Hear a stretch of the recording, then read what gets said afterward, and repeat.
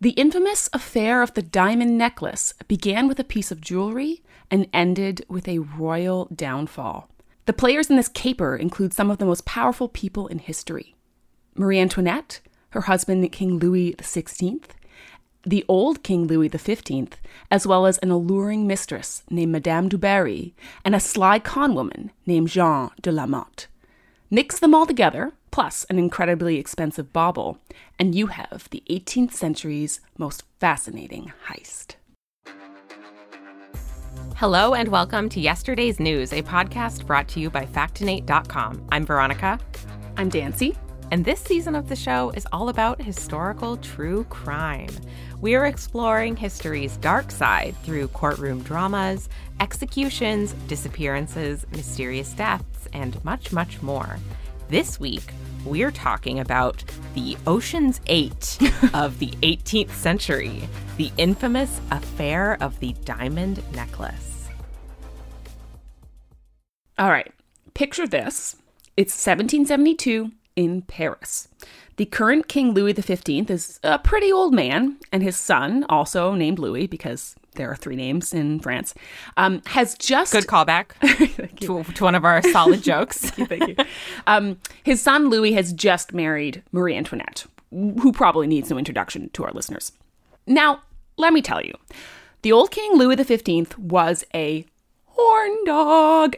This guy had some of the most famous mistresses in history, including Madame de Pompadour, and just like the sheer quantity of women who he romanced was incredible. But the woman he was courting now was Madame du Barry, who was 33 years younger than him. And so King Louis XV really wanted to impress her with his wealth because he didn't have much else to impress her with. LOL, good burn. So Louis commissions a diamond necklace to, again, impress Madame du Barry from the luxury jewelers Charles-Auguste Baumer and Paul Bassange. And it's not just any diamond necklace that he's commissioning from them. The original isn't extant for reasons that we'll get into, but we do have a reproduction of it, and damn, this necklace is beautiful. I mean, it's really hard to describe it, so you should probably just look it up. But it's like as if you had sort of strands of diamonds just going down your whole chest. It's incredible. It's not a necklace. It's more like a chest ornament. It's very elaborate. You should not be picturing like a little pendant. It's not. No. This is the Rihanna of diamond necklaces. Shine bright like a diamond. It's show-stopping. It is. And, well, it should be because it cost $14 million and took years to complete. A fantastic amount of time was poured into this necklace by Bassange and Baumer. And that amount of time that they took to create this necklace becomes an enormous problem. Because the old King Louis XV croaks before the necklace is done. And then Madame du Barry, who was never popular with the younger generation in France, gets basically banished from court by the new King Louis XVI. What does this mean? Awkward situation. Yeah. My friends, Baumer and Bassange now have their dicks in their hands. I can think of no other way to put it than that. They've just spent a ton of money on this necklace and received next to no payment, because these are the days where, like, you assume that a king's going to have enough money, so you just do it. The woman it was going to go to, the necklace was going to go to, is now banished from court. She's not around anymore. And it's so expensive, this necklace is so expensive that they can really only reasonably expect a monarch or very rich aristocrat to purchase it. So the pool is small. So they've got to fix this quickly, or otherwise they're like out $14 million. No pressure, guys. Yeah, none at all. So in an act of desperation, they actually try to sell it to Marie Antoinette and her husband. Smart thinking, like, let's just go on to the next monarchs. And, you know, Marie Antoinette's an infamous spendthrift, right? Like, she's going to want it.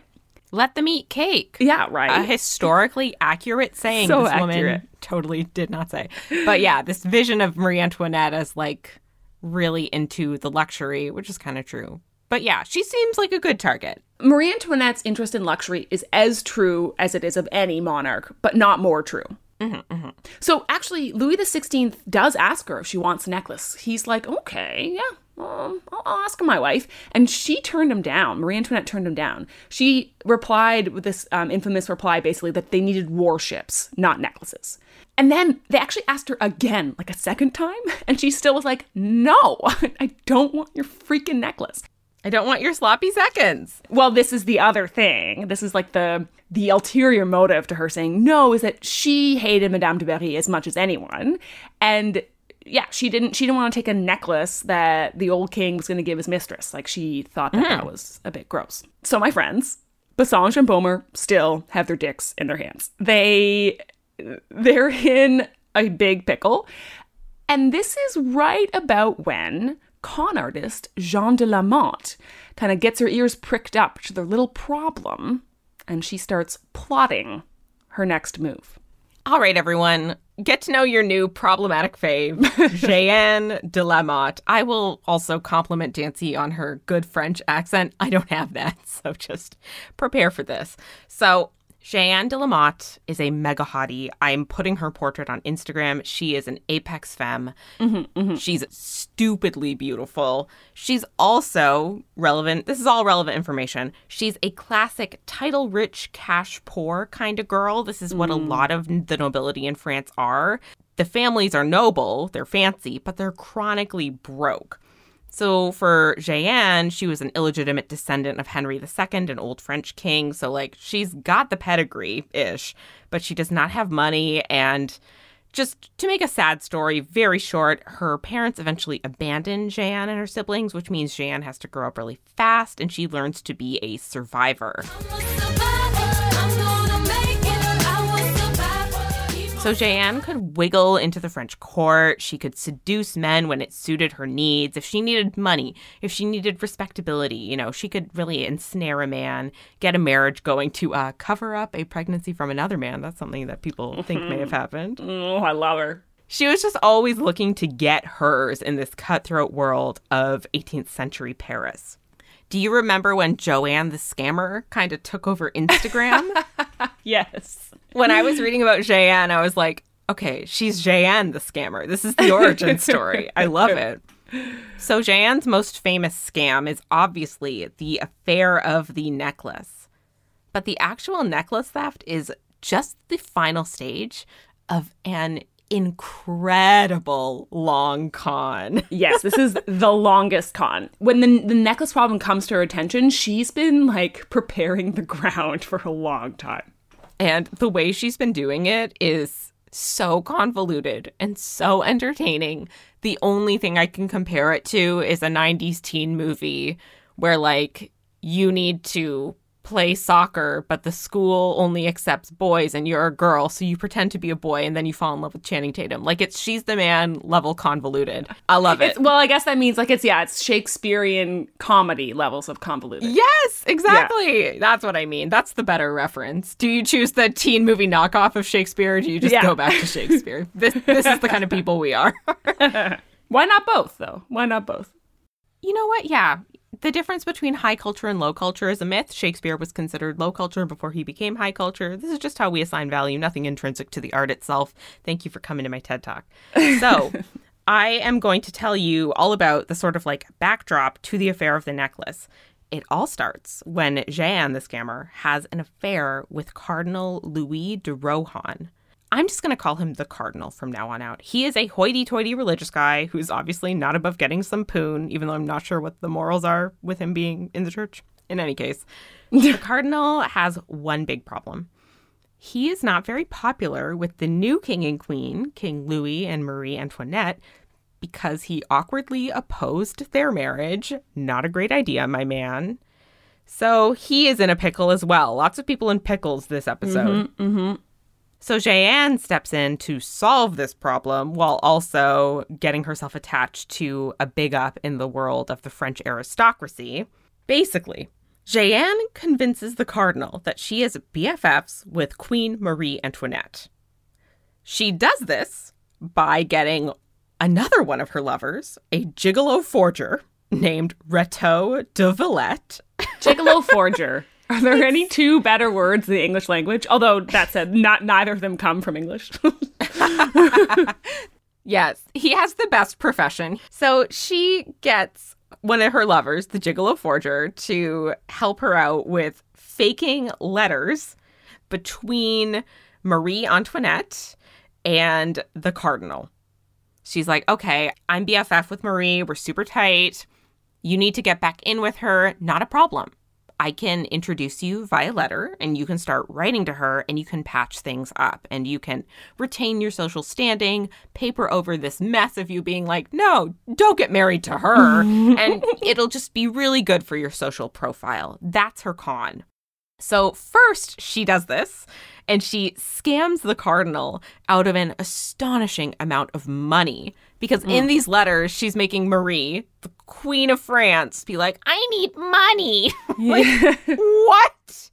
I really bow down to Jeanne for making this one work because it really does work. She gets a ton of money out of the cardinal. Girls, get that cash. And in the process, she also convinces the cardinal that Marie is secretly in love with him. Oh yes, this is this is where you start being like, really? This guy was a dupe.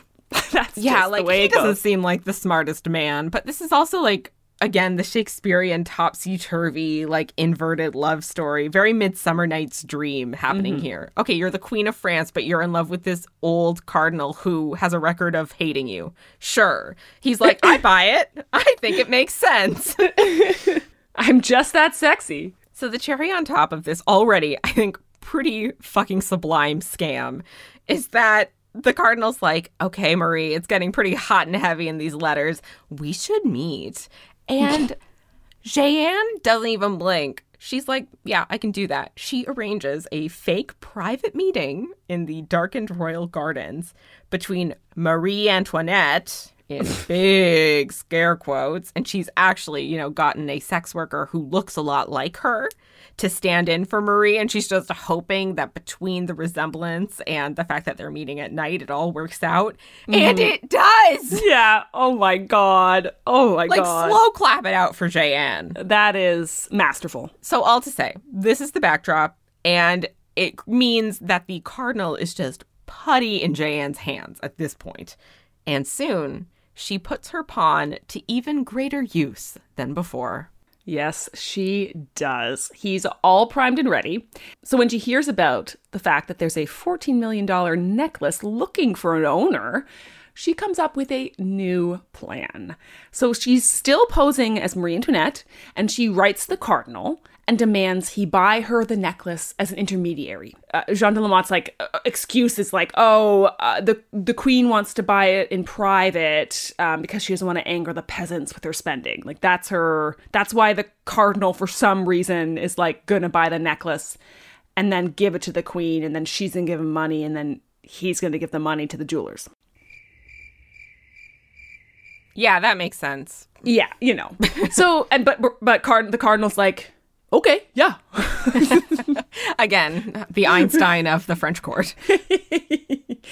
And the other thing about this that I just love is, like, obviously the Queen of France's word is gold, because all that the cardinal had to do was to go to the jewelers, show the letter, and they gave the necklace to him without any money changing hands. Like, it's like the most basic phishing scam of all time.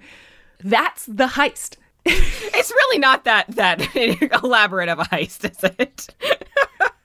It's like everything that Lamotte did up until this point to, like, prime the cardinal and get him to do it and get the forger, like, that's a lot of work. But the actual, like, cat burglary, it's just like, here's this letter. Oh, okay, cool. Here's this $14 million necklace.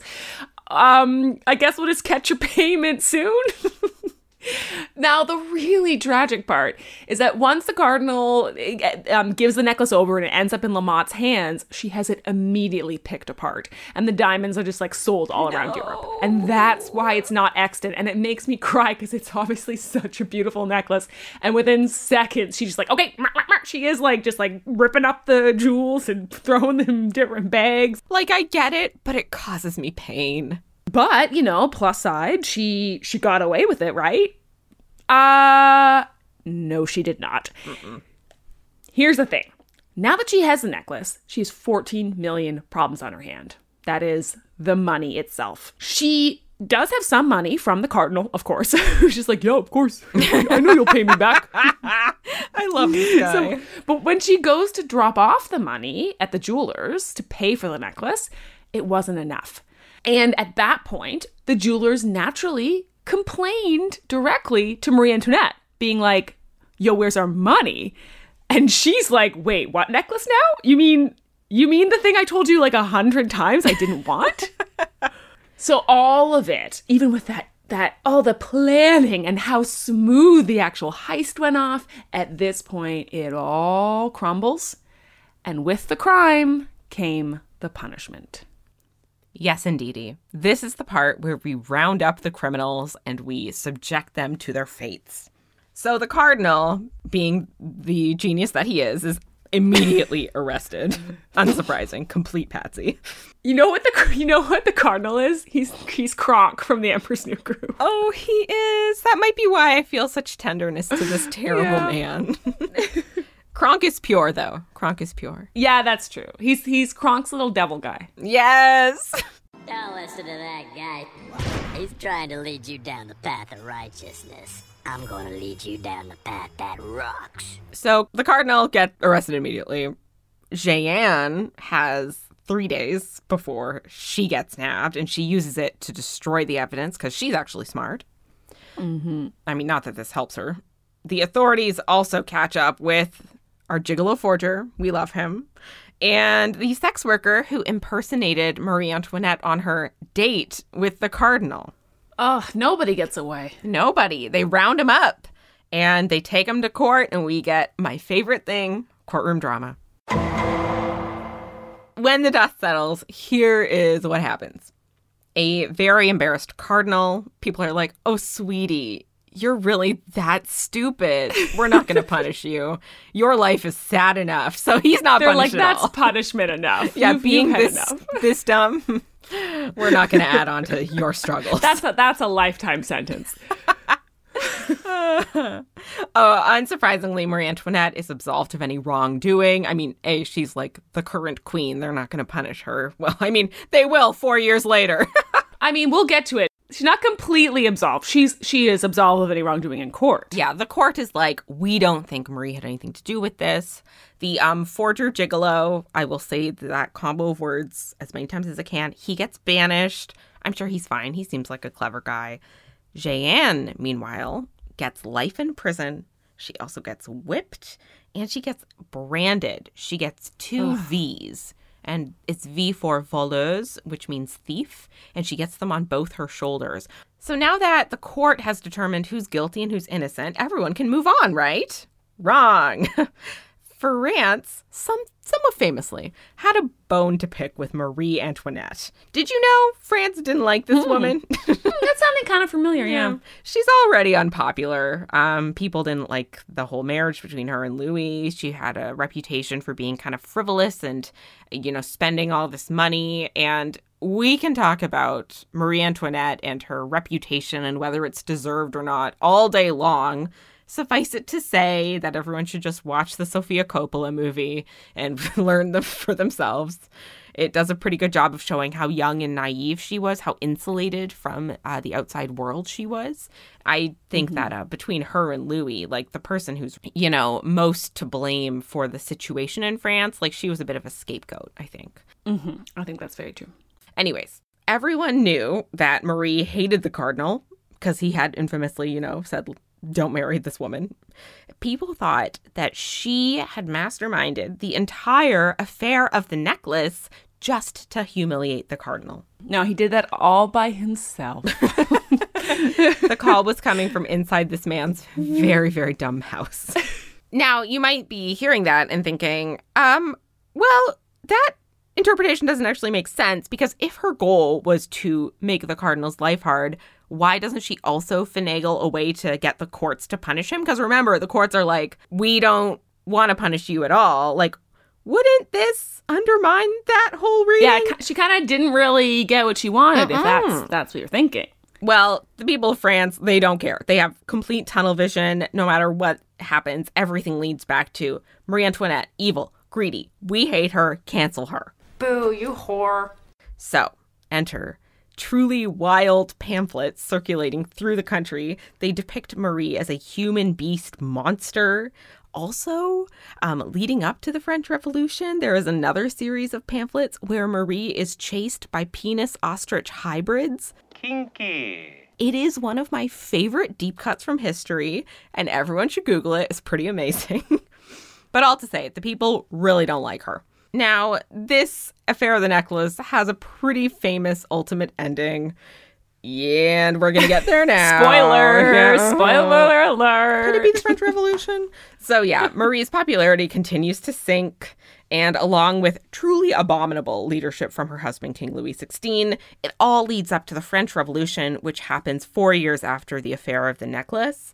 And if you don't know what the French Revolution is, quick note, it is when the people of France rose up to dethrone and dehead their king and queen, along with a lot of the aristocrats who for years had made sure that there was incredibly unequal wealth being held in this kingdom. The poor were so poor and the rich were so rich, and the poor just had enough, and they were like, well, fuck it, we're going to kill all of you and try to make something bigger. So that's what happens to Marie. What happens to Jeanne? Here's her coda. So the last we saw our scam goddess, she was branded and in prison for life. But as though that could keep Jeanne down, she casually escapes from prison within a year of arriving.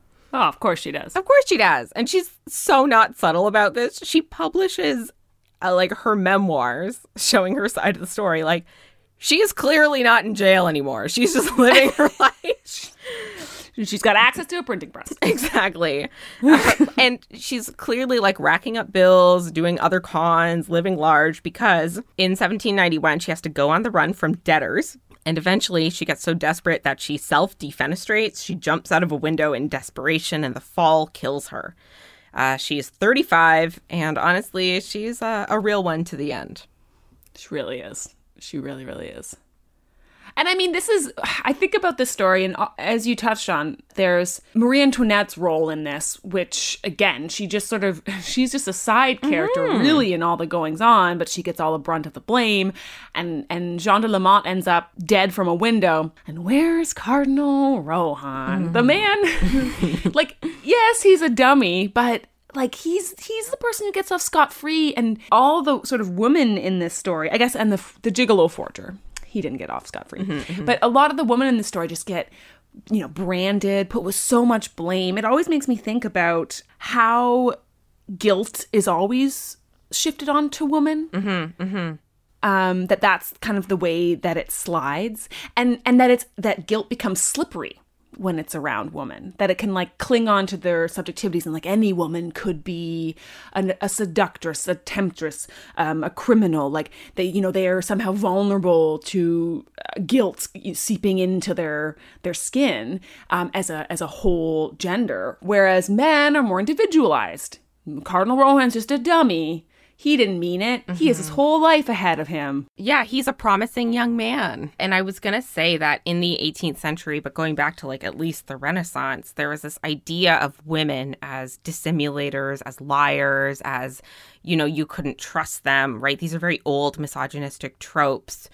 But, women have to dissimulate and be canny about how they act because society is such a tightrope. So, you're damned if you do and you're damned if you don't. It's inescapable. Do you know what this makes me think of? What? A quote from Ever After. Oh my God. Go on. Do it. Well, to be fair, it's from Utopia. But, I can't believe I'm doing this. Seriously, it's a great movie. It's applicable to all kinds of circumstances. But Danielle, played by Drew Barrymore, goes to fetch her servant who's been in a debtor's prison and has been sold off, actually. And Danielle has grown up reading Thomas More's Utopia because her father really liked it. And so when she goes to free her servant, she has this big speech in front of the prince where she says, if you suffer your people to be ill-educated and their manners corrupted from infancy, and then punish them for those crimes to which their first education disposed them, what else is to be concluded, sire, but that you first make thieves and then punish them? It impresses the prince a lot. But it's the same thing, right? This is a society that forces vulnerable people, many of them women, to make these decisions to survive, and then it punishes them for the very paths that it pushed them onto. Wonderful, wonderful note. And this leads me to something I wanted to talk about, which is scams in general. Because, I think scams was a pretty hot word a couple years ago. Sure. And I just wanted to talk a little bit about scamming now and then. Okay, first, everybody go read Gia Tolentino's book, Trick Mirror. There's a great essay in there about scamming as a millennial phenomenon. She argues that the financial crisis, and in the United States, the student debt crisis, has just taught our generation that the only way to win is to scam. And this isn't Tolentino being like, everyone go scam each other. Like, she's a good feminist. She wants policies that protect the vulnerable. She doesn't want individual actors to go get theirs by preying on the vulnerable, which is what every scam does at a certain level. She's explaining why scams are having a resurgence right now. Like, Fire Festival is a really big scam, but Amazon is a scam. Amazon gets you convenient stuff by scamming its employees with shitty policies. Facebook scams its users by stealing data. Girl boss mentality scams genuine feminism by being the worst, most hollowed out, toxic version of it. The most co-optable version of feminism. So I just wanted to say that we should maybe think about today's profound economic disparity and the idea of the scam as the only way to get ahead. And it's very eerie and upsetting parallels to the world of pre-revolutionary France. Aren't we supposed to learn from history? Why are we back here? Like Marie Antoinette's rolling in her grave. It's like, did I get beheaded for this shit? Just to remind people that individual gains are not the same as collective gains, and we want the latter.